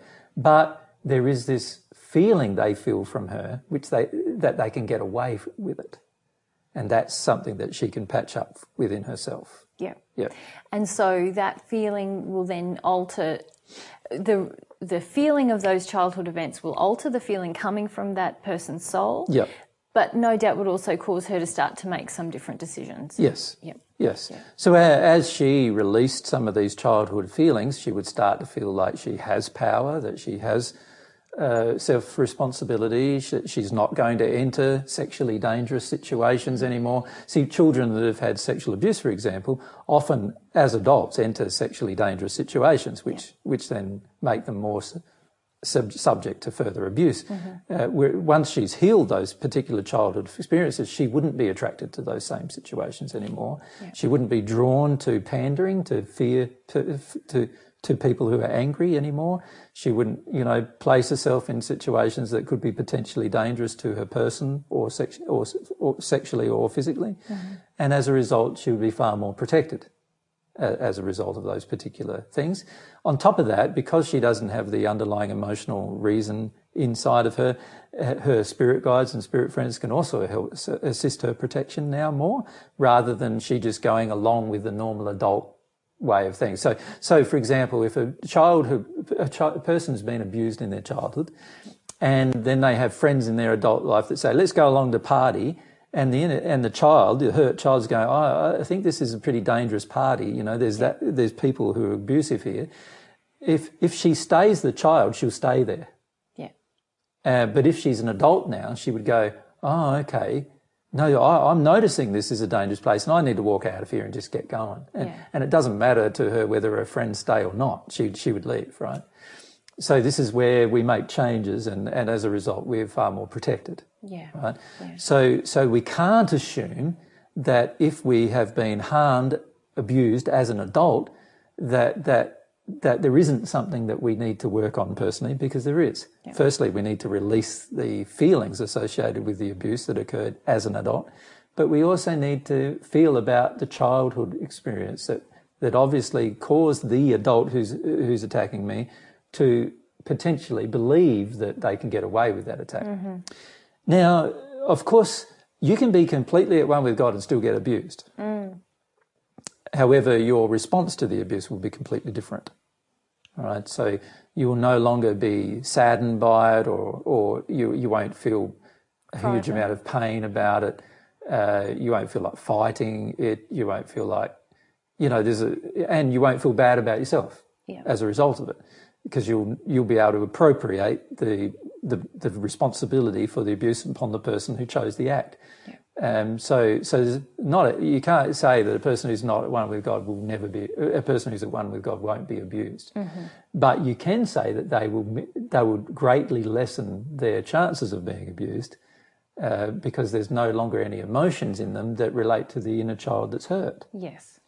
And so the people around them will no longer believe they could get away with it as easily as they maybe would do otherwise. Yeah.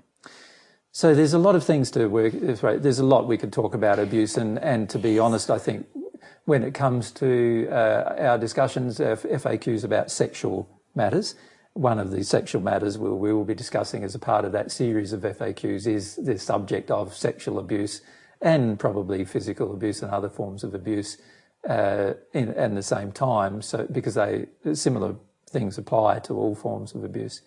And we can give more information about that then. But it's very important that a person does not feel that they are to blame for being abused. Yeah.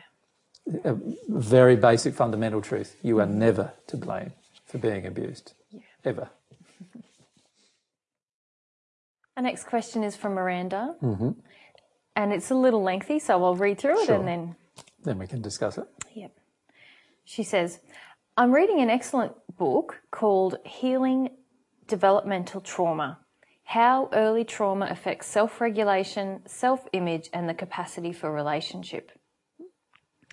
In part 2, it talks about how the traumas of neglected basic developmental needs and abuse affect the brain, endocrine system, chemical balance, etc. It cautions therapists to take the patient slowly through their healing process, especially when there has been severe traumas and abuses. From what I have read in a few similar books, John Bradshaw's Homecoming included, they seem to be missing a point between understanding how the soul damage is created and the healing, or so how the healing takes place. With psychotherapy, it seems to take a long time and many sessions for people to become healed. From my experience, when people's, mine included, causal emotions are truly released, the law of attraction changed almost instantly, within 24 hours sometimes. Would the chemical imbalance be corrected as rapidly as a result of this deep healing, or would that take time, as creating synapses or grooves in the brain usually happens over time? And if it is not happening instantly, how could the transformation still happen with no relapse? In the case of a person who went through repentance, how lasting would the change be? I noticed that when repentance happened, the changes are much more profound. Is it safe to say that there's no need to concern ourselves with the chemical imbalance and simply trust that a person will go where they need to go in their emotional processing to the degree of their desire to feel?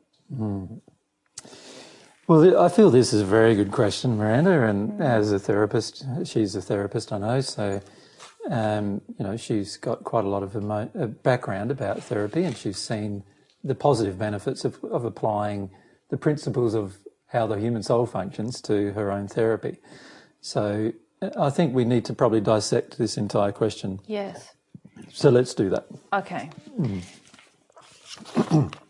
So, firstly, she talks about a whole series of books, some of which are well known, regarding the effect of trauma in your childhood and how it affects the physical aspects of the regulation of your brain, your endocrine system, your chemical balance, and even your muscular and skeletal systems. And it does affect all of those things.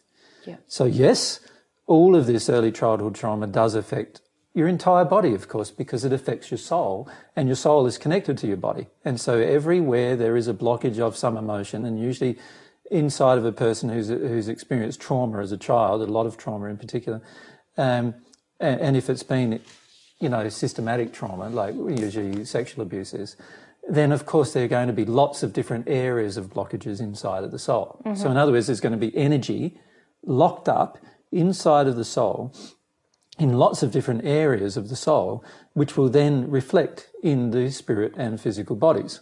So you're going to have all aspects of your physical and spiritual bodies being affected.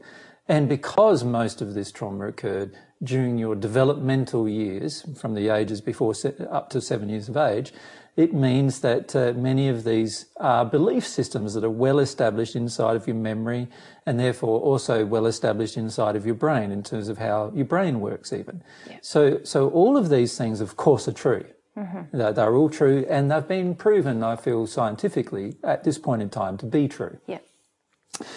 The problem where it all goes awry is where we start attributing certain potential causes to these effects. And this is where I feel the medical profession goes out of harmony with the development of scientific fact. Mm-hmm. We can only make statements of scientific fact, or we are just basically, wandering around in the dark. And I feel a lot of the times what happens with scientists and the medical profession is a scientific profession, is they measure a whole series of effects and then they postulate as to what the causes may be, rather than knowing what the causes are. Mm-hmm. Now, once you start to understand how the human soul functions, you realise that everything that's happening in the physical body is about the denial of something that's happening in your soul. So everything negative or unhealthy that's happening in the body? Everything. Yeah. Everything, including negative belief systems, mm-hmm. are all the result. They're not the result of chemical imbalances in the brain. They cause chemical imbalances in the brain. So the chemical imbalances in the brain are the effect of mm-hmm. these soul-based locked-up emotions, not the other way around. Mm-hmm. And these soul-based locked-up emotions cause physical problems in the body. They cause also physical problems in the spirit body. They cause problems with the flow of energy. And anybody who's used to any kind of Eastern or Chinese type of medicine would know that emotions prevent the flow of certain spirit that they can see in the spirit body, prevent the flow of energy in the material body. So therefore, the material body gets affected by, and therefore not only affected by, but unfortunately harmed by the locked up emotions. Now, they also know, many people in Eastern medical professions know, that there is also the attraction of entities. They call them entities, not spirits, people, but they call them entities from what they call other worlds or whatever, but really they're just spirits who are attracted to these particular injuries, who also exacerbate the problem for the person who's gone through these particular traumas.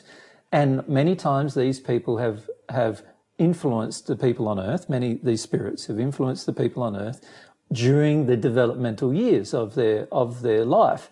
And that, of course, also then means that they are greatly influencing the flow of energy in their body as well. Yeah. So we have all of these combined issues and problems. Mm-hmm. Now, to then assume that we must go slowly and be careful and all of these other presumptions, there's now no scientific evidence for those presumptions, right? There is a lot of anecdotal evidence because most people who have had trauma during their childhood experience have a lot of deep resistance to experiencing the emotion. Most people who experience childhood trauma want there to be another solution other than feeling their childhood trauma-based emotions.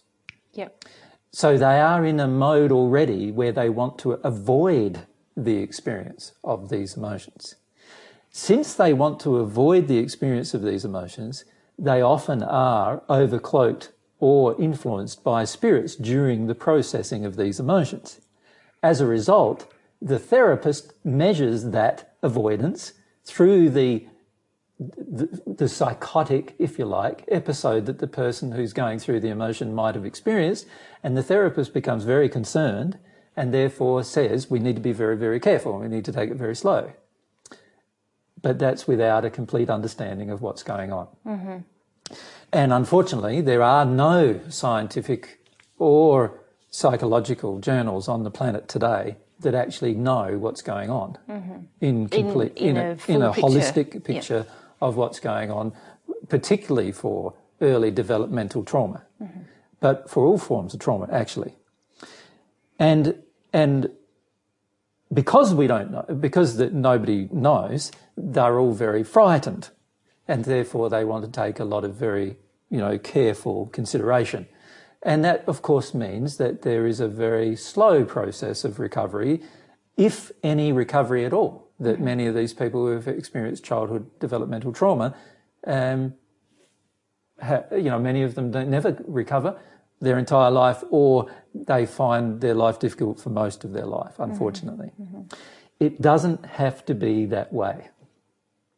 But to not be that way, it requires understanding the soul. And this is where I feel every single person who's doing therapy needs to understand how the human soul functions. And we've pointed people all the way through these discussions about emotions. We've pointed them to the series about how the human soul functions. It is an essential piece of material for any therapist, psychologist, psychiatrist, any person who's involved in therapy, any life coach. All of those people involved in those industries need to examine how the human soul functions if they're truly going to have a positive effect on a person. Now, Miranda then raises the issue of what happens in her experience. And what she has found is actually true. And that is that you don't have to concern yourself about going slowly at all. What you need to concern yourself with is the willingness of the patient to actually feel the emotion that occurred during their trauma. Most patients are unwilling when they begin. Now, because they're unwilling when they begin, because they're afraid of their emotions, they're afraid of how traumatic these emotions are, and so forth, there is a high likelihood, particularly at the beginning, that if you take them through a process they are unwilling to follow, that they will withdraw from the process, and during that time become overcloaked by spirits who get involved in the process with them. In other words, there's a higher likelihood of them reverting to psychosis or psychotic behaviour during that period of time. Right. If the patient's completely willing emotionally to experience their emotions, there is no danger at all of that occurring. And if they allow the emotional experience, as Miranda has found during her own therapist sessions with other people, they will release the causal emotion and their life will instantly demonstrate the change. Now, it's instant. Now, even though most people only observe it over 24 hours or 48 hours, it's actually an instant change that's occurred in the soul. Now, from that moment on, any physical or psychological or intellectual impairment that has occurred due to that emotion that has been locked up all of that person's life, during their life, any of that impairment related specifically to the emotion that's been released will also begin its recovery. So it's not instantaneous, but it begins. Well, there are some systems in the body that are instantaneous, or relatively instantaneous, that will occur over the next few hours. Does that make sense? Then there are other systems that take days. There's other systems that take weeks, some take months, and some take up to 7 years. So it just depends on which system we're talking about as to how long the recovery will actually take. Clarifier. So Miranda, in her question, poses that if this takes time, isn't there a danger of relapse? Because, and this is where she's viewing the physical body as the thing that is directing how the emotion flows. This is because of a misunderstanding about the soul. Everything comes from the soul. So there is no danger of a relapse unless the person imbibed the same emotion that they had, and the likelihood of them doing that is very highly unlikely. So it's highly unlikely they will relapse. So when we release something causally, the change happens in our soul. Instantly. Well, perhaps we should rewind and recap what you said. Yeah. You said as a child, Yes. things are, when there's trauma and that's suppressed, things are retained in the soul. As energy locked up. As energy locked up. They're not being felt as emotion. Yep. They're just energy locked up, not in motion. And this affects the spirit body and the physical body. Yes. So the cause of any issue is in the soul, and that's reflected in the spirit and physical body. So these things that she's talking about the endocrine system, and chemical balances in brain, the synapses in even the brain, the way you think. The way you think even, it's completely changed. The formation of the brain. The formation of your cells, the damage done to each individual cell in different locations, the different problems you have in different parts of your body. All of these things are the subsequent result of the suppression of the emotion from the childhood. Yeah. So they are the effect. They're not governing what happens to the emotion. They are the grooves, if you like, that are formed because of the soul's decision to deal with the emotion in a certain way. Yes, and because they're not governing, because they are the effects, they have no governance over the recovery. Yes. Once we recover the soul, then even though the grooves in the brain that she refers to, or the functioning of the synapses, might still be in a certain way, because the soul has changed, this will gradually create the change in the brain. But the brain is not going to dominate the soul. No. And many parts of your body change very rapidly, usually within the first 24 to 48 hours. Yep. And so you will have a large benefit that you will feel in your body, usually within the first 48 hours. And then there are other systems in your body that take much, much longer to recover. And so therefore will take a longer time, and you'll need to drink a lot of water and do things to help your body do that, of course, because there's a lot of toxins now that are going to come out of your body. A lot of your body's systems will begin operating correctly. Yes. And as a result, they'll start repairing this long-term problem. And of course, any long-term problem has a build-up of long-term issues inside of the body that need to be repaired. And that repair process may take anywhere from hours to years. Yeah. Anywhere up to 7, in fact, years, depending on what system you're talking about. Now, all of what I said applies unless you've received divine love.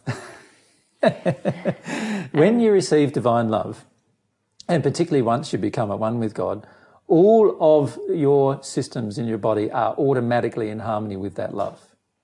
So this is how a person who's a healer, who is at one with God, so there's no one on earth in that condition at the moment, but a person who is a healer, who is at one with God, can instantly heal certain parts of the body once a person is willing to experience certain emotions associated with the injury in that part of the body. Mm-hmm. So you're saying, whereas we might, through our own will, decide to feel those emotions, release them from the soul, and there'll be a gradual change in the physical body. Yes. And when I say gradual, it may be gradual hours right the way through to years. Yep. When a person who actually heals using divine love, then we still must be willing to release the emotion. And if we do, then the changes in the physical body are instantaneous. Yes, because God's love is able to be used as the healing mechanism of the systems affected by that particular emotion. Mm-hmm. So this is how I healed things in the first century. And this is how anyone who becomes at one with God can heal other people. Yeah. Of course, there needs to be a willingness inside of the person to address the underlying emotional issues.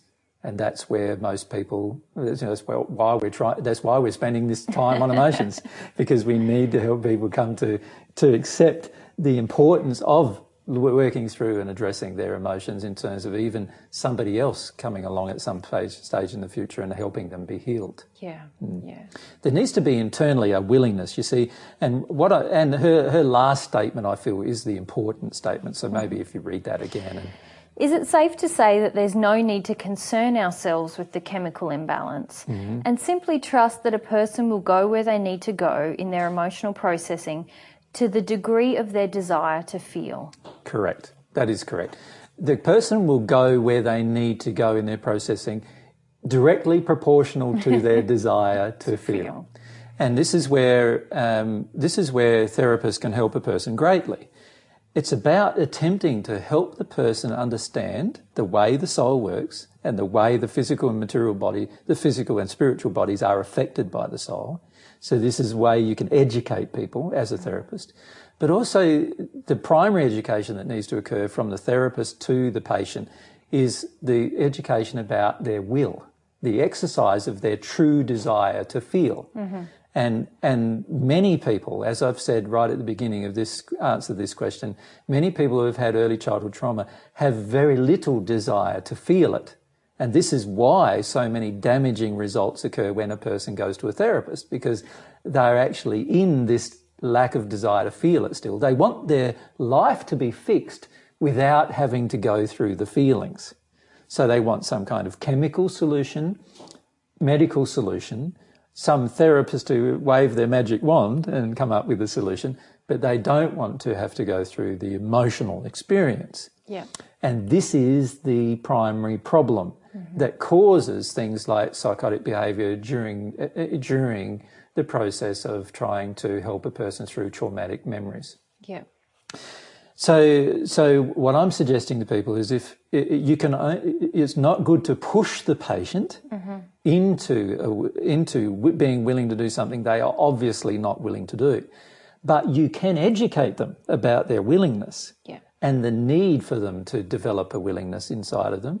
And will is like a muscle that needs to be exercised, as we'll talk about many times in the future. Yeah. And so what we need to do is help them see that they can develop their will and grow their will to start to experience and release many of these emotions that they are now safe to experience, even though they weren't safe to experience them as a child. And once you do that, there is little danger of them, and no danger, in fact, at all, of them ever being harmed by spirits or some psychotic episode, which is usually triggered by spirits in some way, through their therapy process. And so that means that people don't have to worry about how fast it goes. Yeah. How fast it goes will be dependent completely upon the will of the patient. Yeah. And that's the way it should be, in fact. And what we can do is help the patient have a developed will. So they want to go through it rather than looking for some magical solution to the problem. What are the original causes of fears and terrors that now seem to dominate the planet? Well, the answer to this question is quite simple, really, in a lot of ways. And that is, fear is the direct result of us not understanding the truth. So all of our terror and all of our fear that now dominates the planet is due to the fact that we don't know the truth about how the universe works and how everything runs. And the main reason why we don't know the truth is because we've accepted the lie. And we believe the lies are true. And that's really what fear is. Fear is false appearing real. Yeah. So what we've done is we've actually created an unreality, if you like, from God's perspective. We've then called it real, and then, of course, we're going to have lots and lots of fears and terrors associated with it. Now, this began through the process of a mon and a man. The first human couple decided to make the first step into untruth. And the first step into untruth was that we could be gods. In other words, we could be not just self-determining beings, which was what God created us to be, with free will, but rather God-like or gods, in that we could actually tell God what to do. We could tell God what to do. We could create our own laws. We could create our own. And this idea or concept was the first inception of a lot of lies, of a lot of errors. But with every error comes the penalty of the pain of the error. And the pain of the error is always fear. There's always fear associated with the pain of any error. And this is the problem, is that every time we deny truth, fear is automatically created on that particular subject. Now, what's happened over many, many tens of thousands of years historically now is that initially man created the monster error, which was that we could be God or we could be gods, right? That's the monster error. You know, there's only one God, there only ever will be one God, and there'll only ever be one creator of our entire universe, and we're never going to be gods. We may become very much God-like in our nature and personality and so forth, but in the end, we'll all be dependent upon the laws that God's already constructed and created. Yeah. The real God created these laws in the universe so that anarchy couldn't exist. Yeah. And what happened was humankind stepped into anarchy. And in that process of stepping into anarchy, a lot of untruths began to be taught. Mm-hmm. The first untruth being that we can be God. Mm-hmm. And then of course that's a pretty monster untruth. And of course that then means that any other smaller untruth is much more easily accepted. Yeah. And so what happened very rapidly historically is that this monster untruth, which was the beginning of all the untruths taught, began to be taught and encouraged. And each untruth begets another generally. Yep. And eventually each fear creates more untruths as well, because the fear created by the previous untruth then has the problem of creating another untruth generally. This is the problem with fear, with lies. You have to lie more in order to maintain the reality you've now constructed, right? And the problem with this process is that it's been an ongoing process since the first human couple, and it very rapidly came into being as a result of the big monster untruth that was told at the first. I love that. I want to call it the big monster untruth. It's far more exciting than the original sin. It is the biggest untruth that still affects humanity today, and it's the biggest untruth that affects our development of becoming at one with God. It stops us from becoming at one with God. And so it's a monster untruth, right? And this big untruth, the biggest one of all, caused then our ability to accept other untruths, which are smaller, but just as dangerous. And as each untruth becomes accepted, it becomes the lie appearing real. It's fear. It's fear now. And every single fear now that occurs is occurring because of all of these untruths that everyone believes to be true. Yeah. Now, that is the major cause of all of the world's untruth, all of the world's problems with regard to fear and terror are all caused by the fact that very few of us now know the truth, God's truth we're talking about now. If all of us knew God's truth and we really felt it, because the only way to know God's truth is in your heart, in your soul, and we really felt it, there would be no fear at all. There would be no terror at all. We would not experience terror. Even if someone tried to murder us, we wouldn't feel terror. Because once we have all of these truths inside of our soul, we are not afraid of anything anymore. Also, we would be in a state of love with God, like we would be receiving God's love and we'd be at one with God in that location. And as a result, we would be also knowing that we're loved. So the other error, the other untruth that you're not worth anything, would not be possible to enter us. And so we would not walk around as we do today believing that we're to blame for a lot of things that we never did and that other people are to blame for things that we did. Both of them come from the same primary cause. Yeah. And none of those things would be occurring either. So we need to start seeing that all of this fear and terror that's on the planet is the direct result of our acceptance of lies. Yeah. Now, once a person understands that, they become a lot more dedicated to finding out the truth, not only about universal truth, but also about the truth about themselves. Because they understand that the problem associated with lies is it causes all fear, causes all terror, causes all pain. Yeah. So every time you imbibe lies, you are automatically going to create pain. Automatically. And you're automatically going to create suffering, and therefore you're automatically going to create fear and terror. You said every time we imbibe lies, so every time we accept them as truths, as a false belief. What about every time we just allow them or accept them? Well, that's imbibing a lie too. Yeah. Why would we ever allow a lie? You know, it's only because we've already allowed another lie, which is that you're not allowed to speak up about lies. Yeah, yeah. Or we might have beliefs that, you tell the truth and it's painful. No, it's not painful. Lies are painful. We need to get these fundamental principles about God's truth right. Lies are painful. Truth is never painful. Yeah. Truth never causes pain, ever.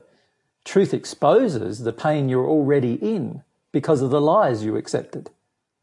So for example, a man who's cheated on his wife, he has, by not telling her the truth, caused her to accept a lie. Mm-hmm. It's the lie that's going to cause her pain. If he never cheated on her, there'd be no pain. Yeah. Right? He cheated on her. He lied to her. There's now going to be two pains. The fact that he cheated and also the fact that he lied. Mm-hmm. And both are untruth. Both are based on untruths. He did it for reasons that are not justifiable ever. Mm-hmm. And he needs to work his way through whatever that is. But every time you choose to do these things and avoid the truth, you are causing error and pain. You're causing pain, suffering. You're causing terror on the planet. Yeah. And this is why I keep saying to people who listen to Divine Truth, the importance of living in truth is the most important thing you can choose to do.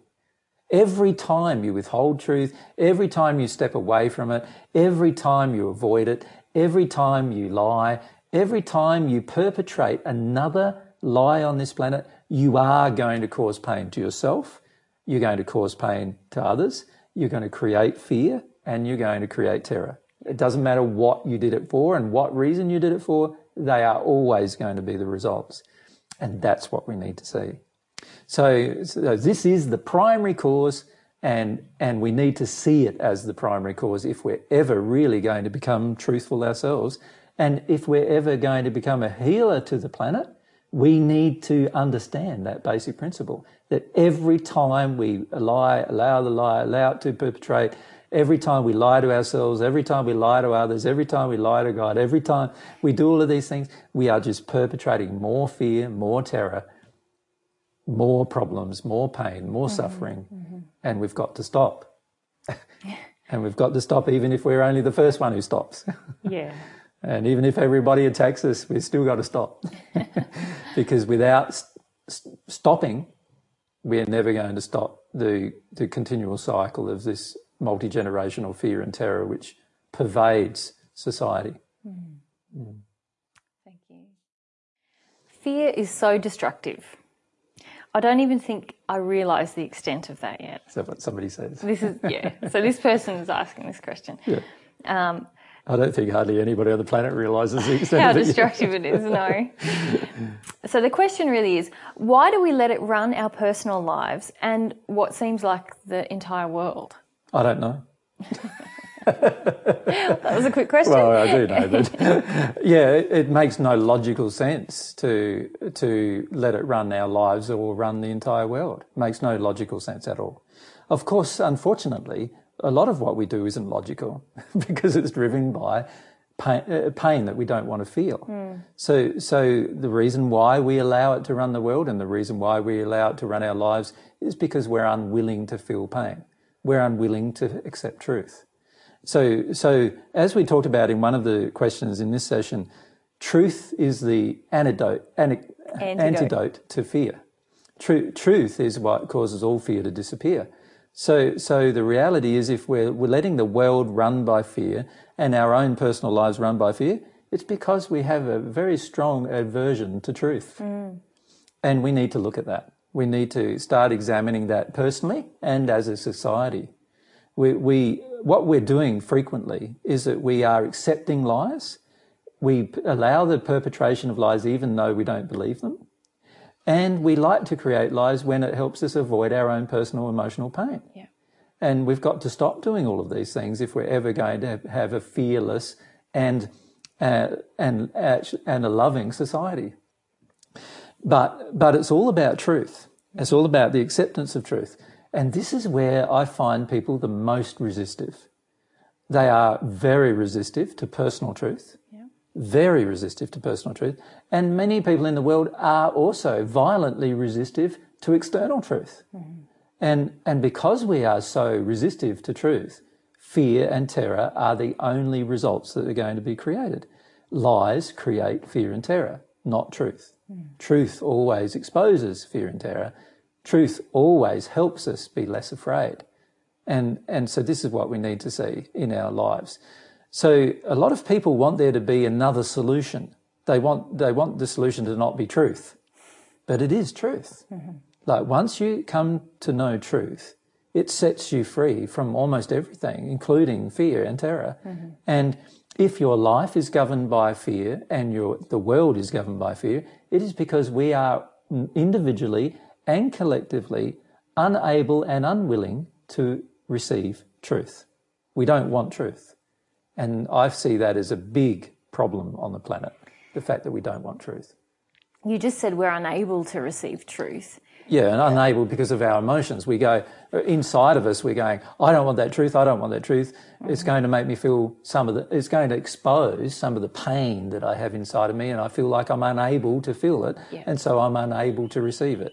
I'm not saying that we're unable in terms of like our soul is not able. We are completely able to receive truth at any time. That's the way God designed us, but we create our own inability to receive it by avoiding our own pain. We don't want to experience our own pain, and so what we finish up doing is avoiding the truth.